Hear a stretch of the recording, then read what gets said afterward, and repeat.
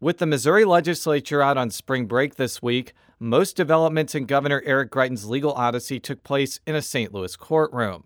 His attorneys unsuccessfully sought to move Greitens' felony invasion of privacy trial from May to April.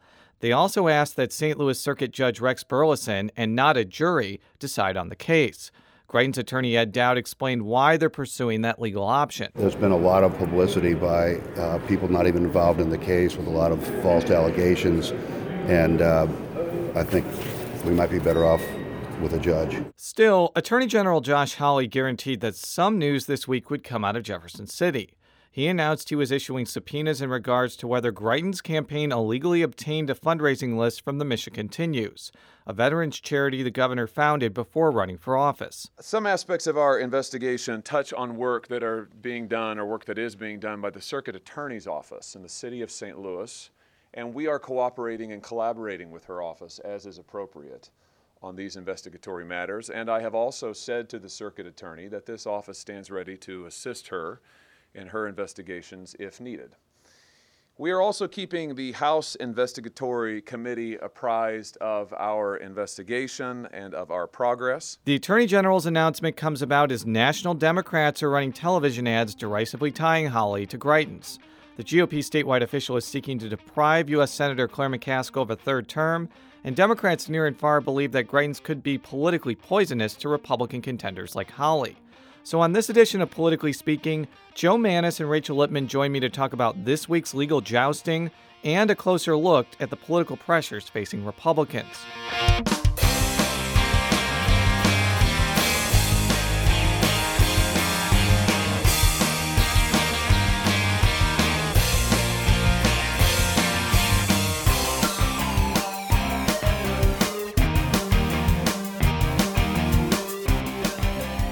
And welcome to Politically Speaking. I'm your host, Jason Rosenbaum, a reporter with St. Louis Public Radio. Joining me in studio today is colleague Joe Mannies and Rachel Lippman. This is the third part of our unofficial mini-series, which John Combest delightfully called As the Greitens Turns.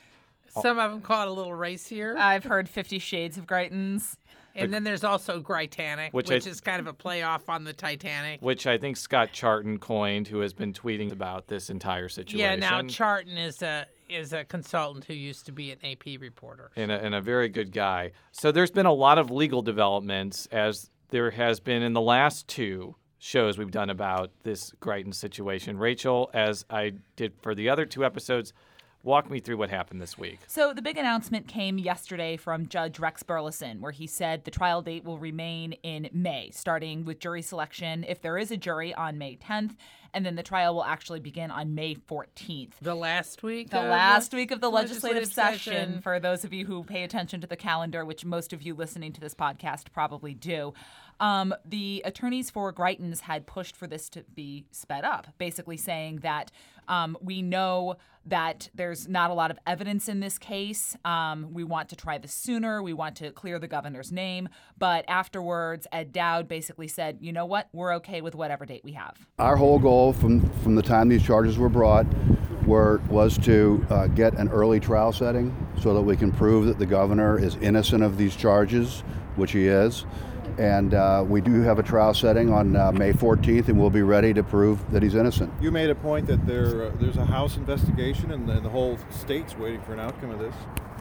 I think May 14th is a good trial setting, and we're happy to do it, and we'll be ready.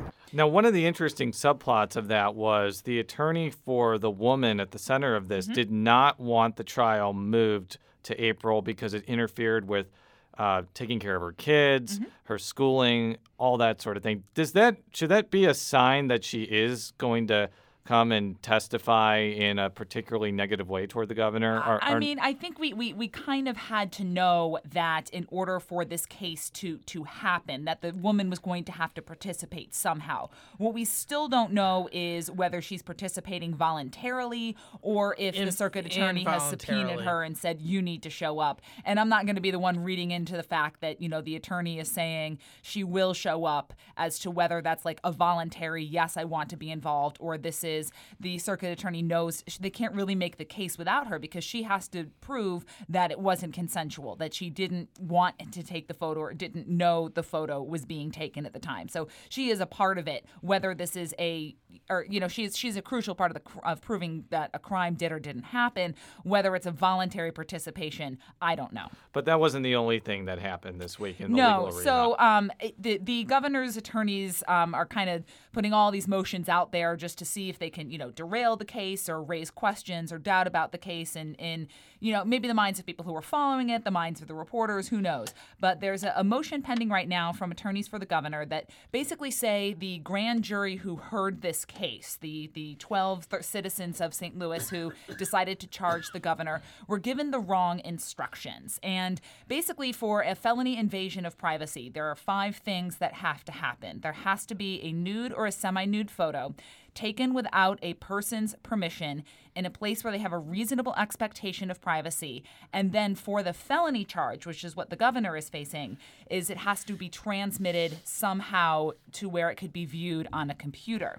And what attorneys for the governor are arguing is basically that the circuit attorney who presented this case to the grand juror misinstructed them, told them the wrong thing about the law, and led them to charge him with a crime that he didn't necessarily commit. Now, we obviously have gotten many questions for this podcast. Most of them have been friendly or informative. This one from Twitter is a little bit more critical of us. It says, you guys need to get an attorney to discuss these issues. Some of the analysis was flat wrong.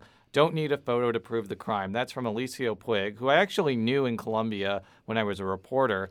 And one of the things that I was really grateful that you did this week, Rachel, was you talked with Washington University law professor Peter Joy, who the last time I checked is a lawyer, by the way, yes, right? Yes, he is. And probably a pretty renowned, astute lawyer. And he runs the criminal defense clinic at Washington University. And kind of explain what you were talking with him about. So I kind of wanted to know, not specifically with the Greitens case, but in a grand jury case in general, if you're being asked for to charge someone with felony invasion of privacy, what's the grand jury going to hear?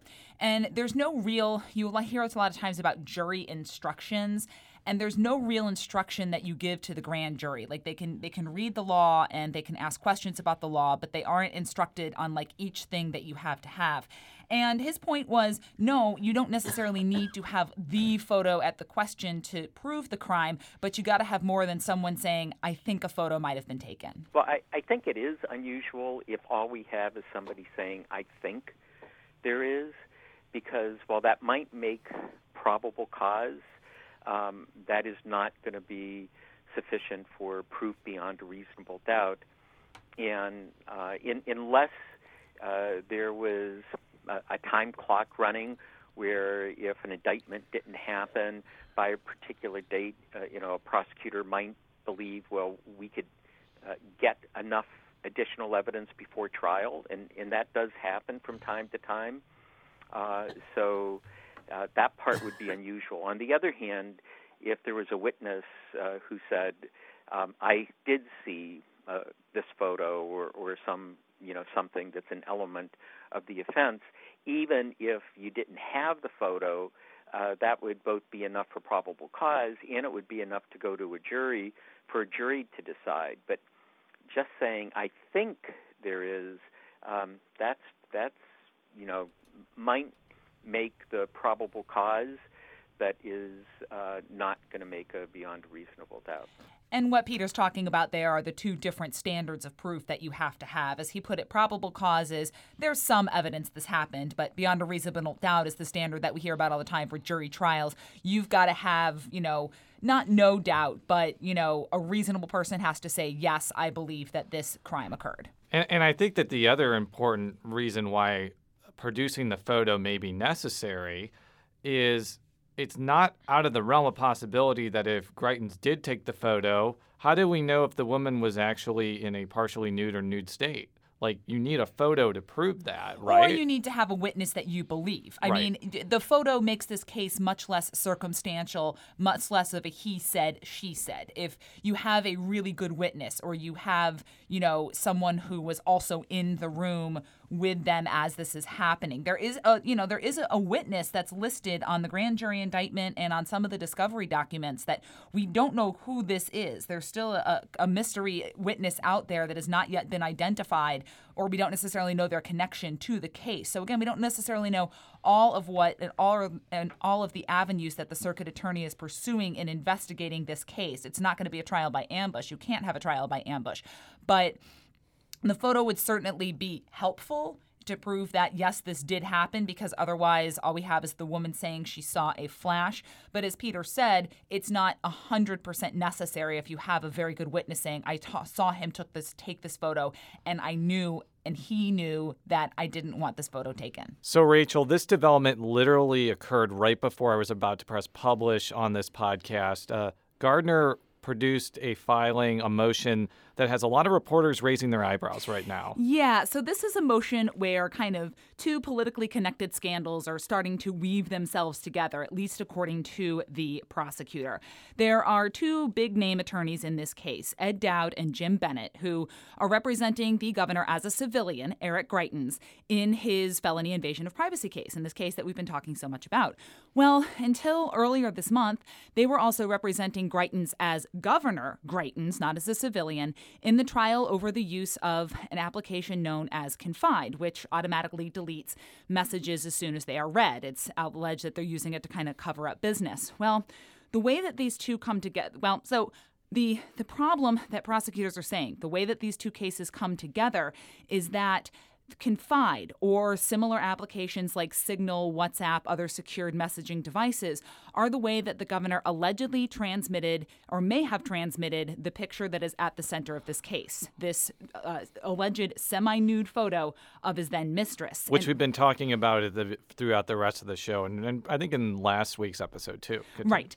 The problem is that state law says you cannot work in one case and then another case where information you gain in the first case may be useful in the other case. What the prosecutors are saying here is that for months Dowd and Bennett have been getting information about the way the governor used the Confide app, and then may have used that information they gained to help defend him in a case where he may have used the Confide app. How are they going to prove that he used a text erasing app to send this photo? Now, somebody on Twitter said maybe they could look at ISP records or whether he connected to the Confide server at a particular time, but this seems like it's a particularly difficult thing to prove when this app's purpose is erasing things. The only thing I can think, and we've brought this up before, is that there is a witness that nobody quite knows who it is yet. It's an individual listed as JW on all of the disclosure forms that they have to file to say this is the evidence that we have in this case.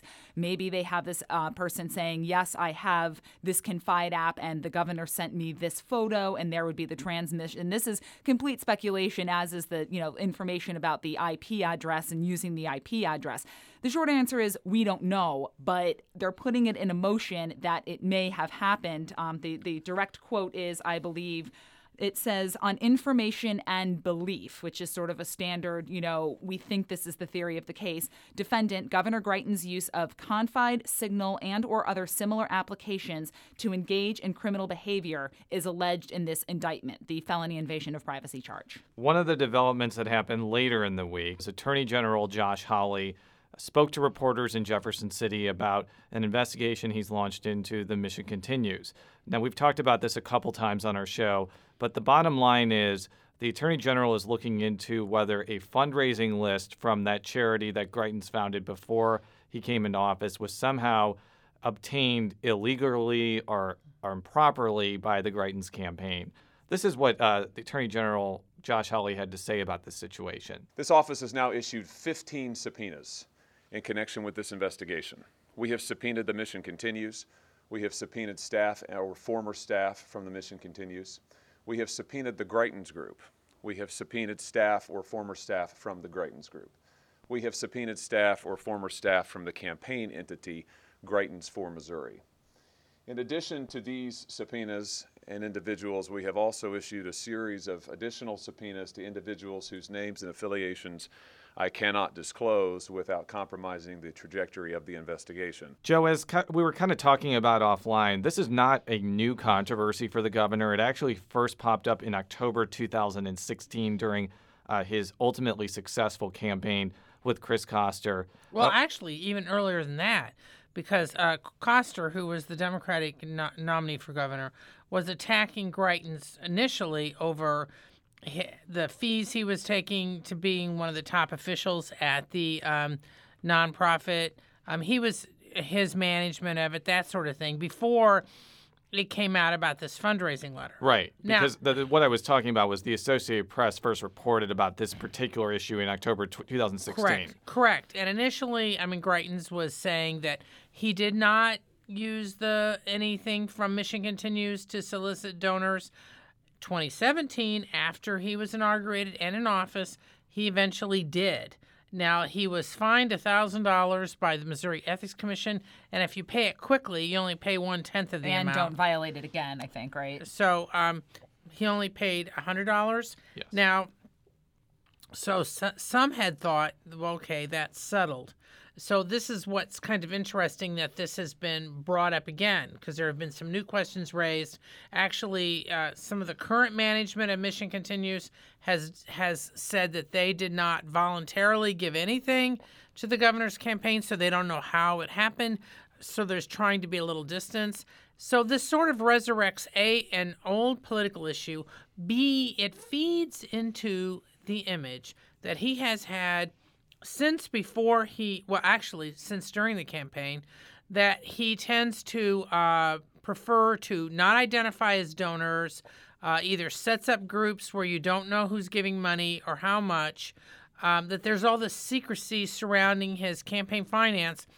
And so this sort of feeds into that. This was, as I said, it was kind of an early topic in 2016, and it's continued now.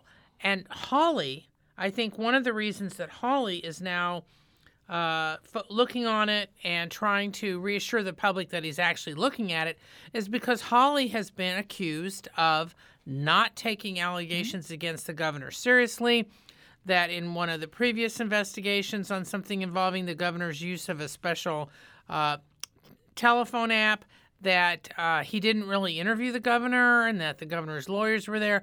So there's a lot of accusations against Hawley, who is running for the U.S. Senate, that he is treating the governor with kid gloves. And that's really what this is feeding into. Well, and it's also starting to play in the election, too. I've seen an ad airing a couple of times, which I'm sure many of our listeners have seen, too, where one of the outside groups supporting McCaskill is targeting Hawley for being soft on the governor. It's tying Hawley to Greitens and also implying that because there was campaign finance, I think Greitens donated to Hawley, that he isn't going to be, he's not doing his job. But Attorney General Josh Hawley came to the governor's rescue, proclaiming him innocent. The same Josh Hawley who took almost $50,000 in contributions from Governor Greitens. All Missourians should worry, and we should be asking ourselves, is Josh Hawley bought and paid for? So that's, kind of starting to factor into this, and with outside groups hitting Hawley over his relationship with Greitens. Well, and McCaskill's hitting him herself. She had something on Twitter this week.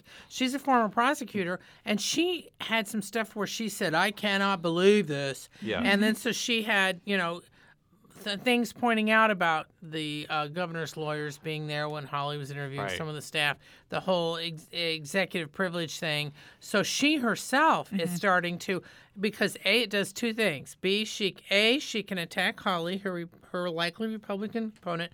B, she can bolster her reputation as a prosecutor. He was going to root out public corruption.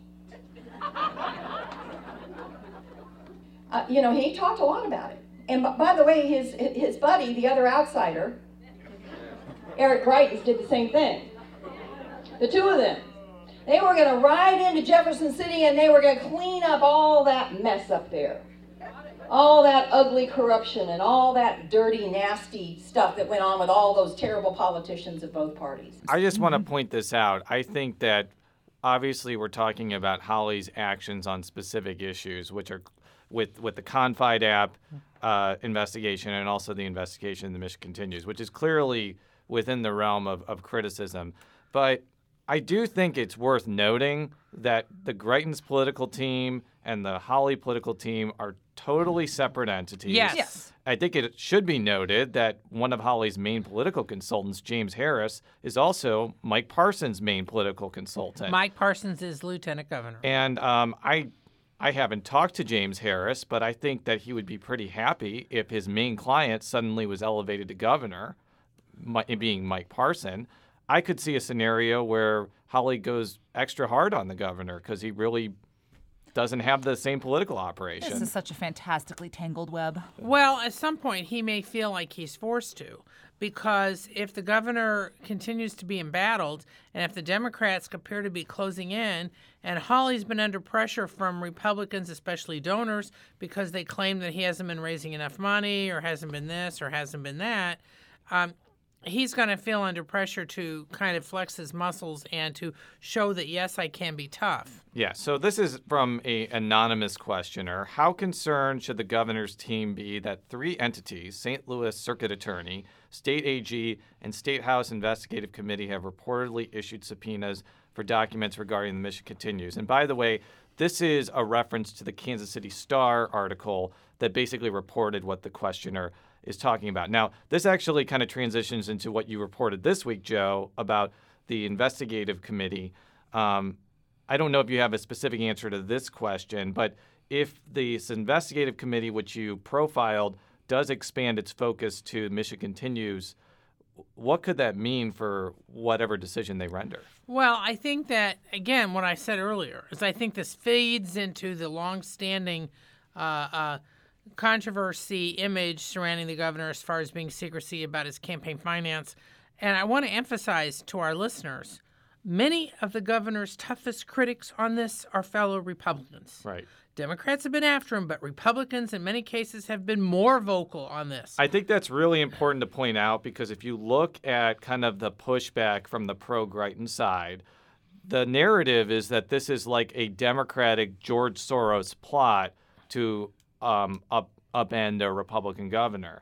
I haven't talked to George Soros, so I don't know if that's true or not. But as you just mentioned, some of the toughest critics are Republicans. And they have been tough critics for over a year. So part of the problem is that Greitens has few friends among his own party in Jefferson City. Although you are starting to see some say, you know what, we've got to, circle the wagons on this and defend a Republican governor, kind of, let's not attack our own party, let's not eat our own. Yeah, well, that's true. But again, that's basically one Republican faction delivering a message to the other Republican faction. Because as Jason pointed out, there are some Republican factions who care less about whether or not Greitens remains governor, as long as there is a Republican governor. Which Parson would be if he's elevated to the office. So if you're the governor, I think he should be. He probably is concerned about the added subpoenas concerning the Mission Continues, because it does indicate that they're broadening the probes beyond the question of what happened in his basement with this woman to how he's been money raising and all this other stuff, which he has been hit at for over a year. Now, a couple things about the panel, the House panel. The chairman is Jay Barnes, a state rep from Jefferson City, who's a lawyer, pretty well respected, and at times has been a maverick and has stood up against his party on some other issues, which I won't go into. If you want to listen to or read the feature, it is on our website. But the point is that Barnes was an early supporter of the governor, so he's not necessarily part of the crowd of critics. But on the other hand, some of the crowded critics have been pleased with how he's handled stuff so far. So you've got Barnes overseeing this group. The other 6 members include a couple other attorneys, including Gina Mitten, who's a state rep and a Democrat from the St. Louis area. You have several members who are current or former members of law enforcement. You have one member of the panel who also runs a consulting firm that deals with mediation and some of these various issues. So you've got people on the committee who are familiar with either the legal issues, the political issues, or the professional issues surrounding this case. Most of them have been pretty quiet, but Mitten was pretty outspoken before she was named to the committee. Now, the top House Democrat has been a little upset because the Republicans hold 5 of the 7 seats. And so some of the Democrats thought that they were going to have at least one more seat, that it would be more like 4-3 instead of 5-2. But again, because of Barnes' reputation as a maverick, some of the Democrats are willing to give him a pass because they think he will be an honest broker. And that could have actually mattered in this instance because I think, as we've talked about before, Democrats are not really united about whether they want to see Greitens stay or go. He's useful for him at this point. Some of them want to use him as a foil for electoral purposes. Well, especially in the Senate race. And others are, again, fearful that Parson will be much more effective at passing legislation that is not good for Democratic interests long term. I've tried to hammer this point home many times. It doesn't seem to be breaking through in social media land. But it does lead me to my next question from Cindy Ranowski. Wonder how much outside pressure from his donors, being the governor, is being put upon legislature to let this drop, or conversely, to replace him to keep GOP control and minimize the damage he is causing the party. Now, I think that's a difficult question to definitively answer, but it's actually something that I posed to Senator Paul Wieland. He is a Republican from Jefferson County. He is going to be running for re-election in probably one of the more competitive Senate districts. Jefferson County has become more Republican, but as even he will tell me, since he now has a viable Democratic opponent, Robert Butler, it's going to be a pretty competitive race. I asked him what effect he thought the governor would have on his contest. Now, if the election were going to be held on April 2nd, I'd say, yeah, absolutely. The governor's situation is going to have a big impact on the election. And it doesn't have so much of an impact on people that maybe want to vote for me or want to vote for my opponent, but it has an impact on the motivation to get people out of their houses and to the voting places. So right now, the Republican electorate is not real energized. They're not real excited about getting out and voting. And I think that would drive down the turnout for the Republicans, and the Democrats are energized. Now, that would be if the election were held April 2nd. We've got a long time to go between now and November. Come November, this may be a non-issue. I mean, the governor may turn things around. He may be found innocent of everything, and he may be riding high in the polls. Or the governor, on the other side of the coin, the governor may not even be around. So a lot's got to play out. But I will tell you, if the election were in April, I would be very concerned.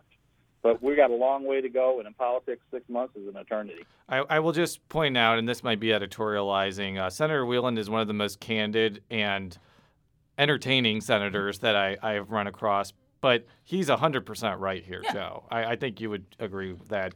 It's too early to say how this is going to affect elections when we don't know what the situation is going to be in November. Yeah, I mean, just to be candid, Democrats have had this habit, many elections over the last decade, of measuring the drapes way too early, and you just don't know what's going to happen.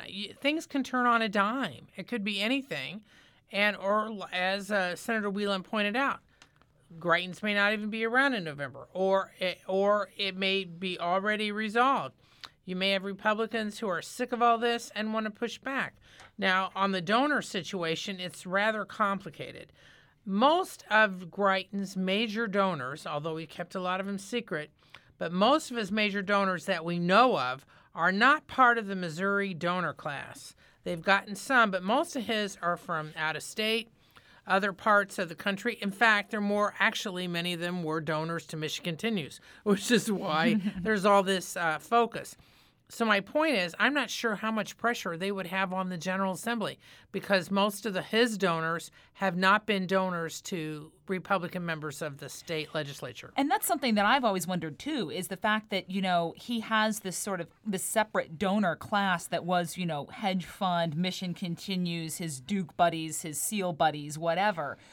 That it kind of gave him you guys have both said several times, he has no friends in Jefferson City, but that may also be the reason that he's just kind of like, I don't care. I have these people who are going to keep supporting me. I don't need the donors who could be putting pressure on me. We know he reached out after the initial story that sparked this whole thing aired. I'm guessing he probably reached out again after the indictment. And I guess we have no real way of knowing whether or not it's going to be impacted. But if that doesn't just kind of help him be like, you know what, I'm going to fight this. I have these donors who aren't going to lead me. I don't depend on the people who could put pressure on me. I'm really glad you made that point, because I wanted to put a parallel about why you still see a lot of fervent support for Greitens. Because when I covered the Greitens campaign, I saw a lot of people that were not involved in Missouri politics who were very excited. Because before he ran for office, Greitens had cultivated a pretty large following for his Mission Continues work, for his military service, for his motivational speaking. Whether you like him or dislike him politically, it is undeniable that he had, for many people, a positive impact on their lives, whether it be through his charity work or through his words. So during the entire Me Too movement, and I'm not trying to compare these two situations exactly, but I think you'll understand my point after I make this. One of the lead singers of my favorite bands, Brand New, was revealed to have had inappropriate sexual encounters with minors. And this occurred after I'd seen this band 6 times in concert, had bought all of their albums, and had their songs genuinely affect my life at various points. So when this news came about, it was shattering to me. And it was a situation where I had to decide, do I still listen to this band anymore after these horrible revelations come about? Or do I try to separate the music from the person? Mm-hmm. And I've had people tell me that, they are sort of disappointed in this governor for what he did personally for the affair, which he has admitted to, but also believe that he is doing a lot of good work in Jefferson City and want to see him continue to do that. So my point is, for all the people that Greitens influenced in a positive way, it is sometimes very difficult to take all of that away when a very shattering event like this comes to the forefront. But I'm just mentioning this because people who are inside the Missouri political bubble may be wondering, well, why is there so many Facebook comments supporting him? It must just all be random bots from Russia, which it might be. But I do think he has a lot of legitimate support out there. Maybe not as high as he had in 2016. Yes, but at the same time, I think we need to note that many of those people are not donors in Jeff City, are not players in Jefferson City. So while, and I'm not denigrating anything, but I'm looking at the political reality of it, the point is they may not be able to affect what happens to him. That's my point. In fact, his fate lies with both the judicial system and the legislators that he derided as career politicians. On that note, I want to thank both of you for coming and analyzing the week's events. We'll likely be back next week for all of our stories, stlpublicradio.org. Follow me on Twitter at Jay Rosenbaum. Follow Joe on Twitter at Jay Mannies. That's JMANNIES. Follow Rachel on Twitter at R. Lipman, 2 P's, 2 N's. We'll be back another time. Until then, so long.